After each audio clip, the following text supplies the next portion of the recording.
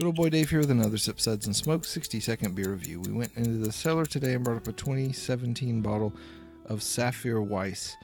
It's a 5.6% amber Weiss beer from Mahrs Brau in Bamberg, Germany, because they're the bomb. Get it, Bamberg? Just kidding.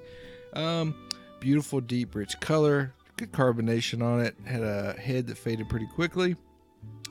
They name it for the type of hop they use, Saphir hops, but I would say that the yeast and the malt bill are still the stars of this beer. There's a nice hoppy character. I don't think it's faded too much while it sat in the cellar, but it did fade a bit.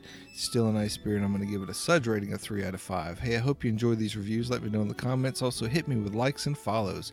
Check out full episodes of Sip, Suds, and Smokes anywhere you listen to podcasts. This is good old boy Dave reminding you that anything worth drinking is worth sharing and discussing.